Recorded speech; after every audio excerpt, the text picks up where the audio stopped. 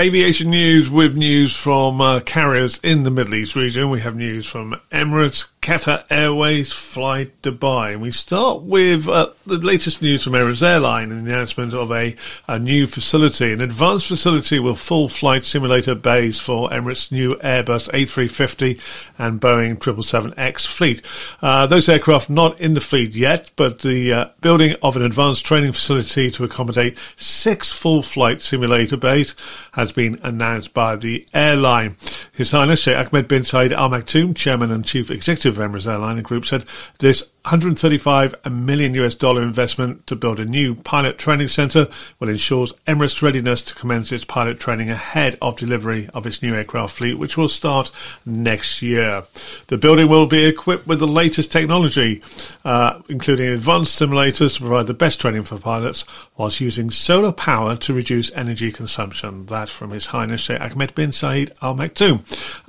Air Arabia now, they've signed an agreement with a Bulgarian aircraft leaser, Fly to Sky Airlines, to lease 3 A320 eco-family aircraft for their summer season. 3 aircraft, an unspecified mix of Airbus A320s and A321s, and their crew will be based out of Morocco, operating the subsidiary Air Arabia Morocco during the 2023 summer season.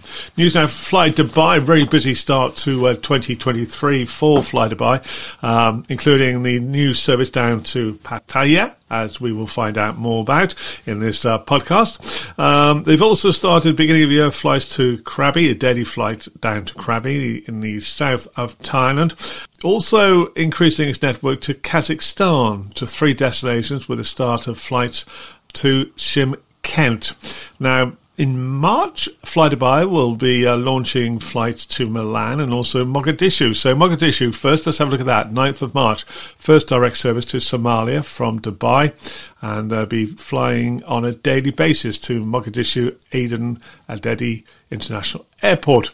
The carrier will double the frequency of flights from the 1st of June, making it the first carrier to connect Somalia directly with Dubai and the United Arab Emirates. That's starting on March the 9th. Next day, they will commence flights into Italy, Milan in fact, and they will be operating 5 flights a week, building up to 7 flights a week later on. So good news if you want to go to the fashion centre of Europe, Milan being a new destination on the flydubai network. What else? Well, into Europe, flydubai will be flying into Sardinia on June the 22nd to Cagliari, recommencing that service which they were running before the COVID epidemic.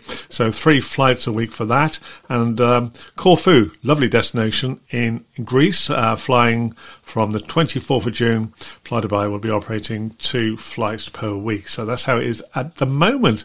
Okay, and we're going to finish off this roundup on aviation news with Qatar Airways. Not so much aircraft and destinations, but they are going to be the Formula One's new airline sponsor.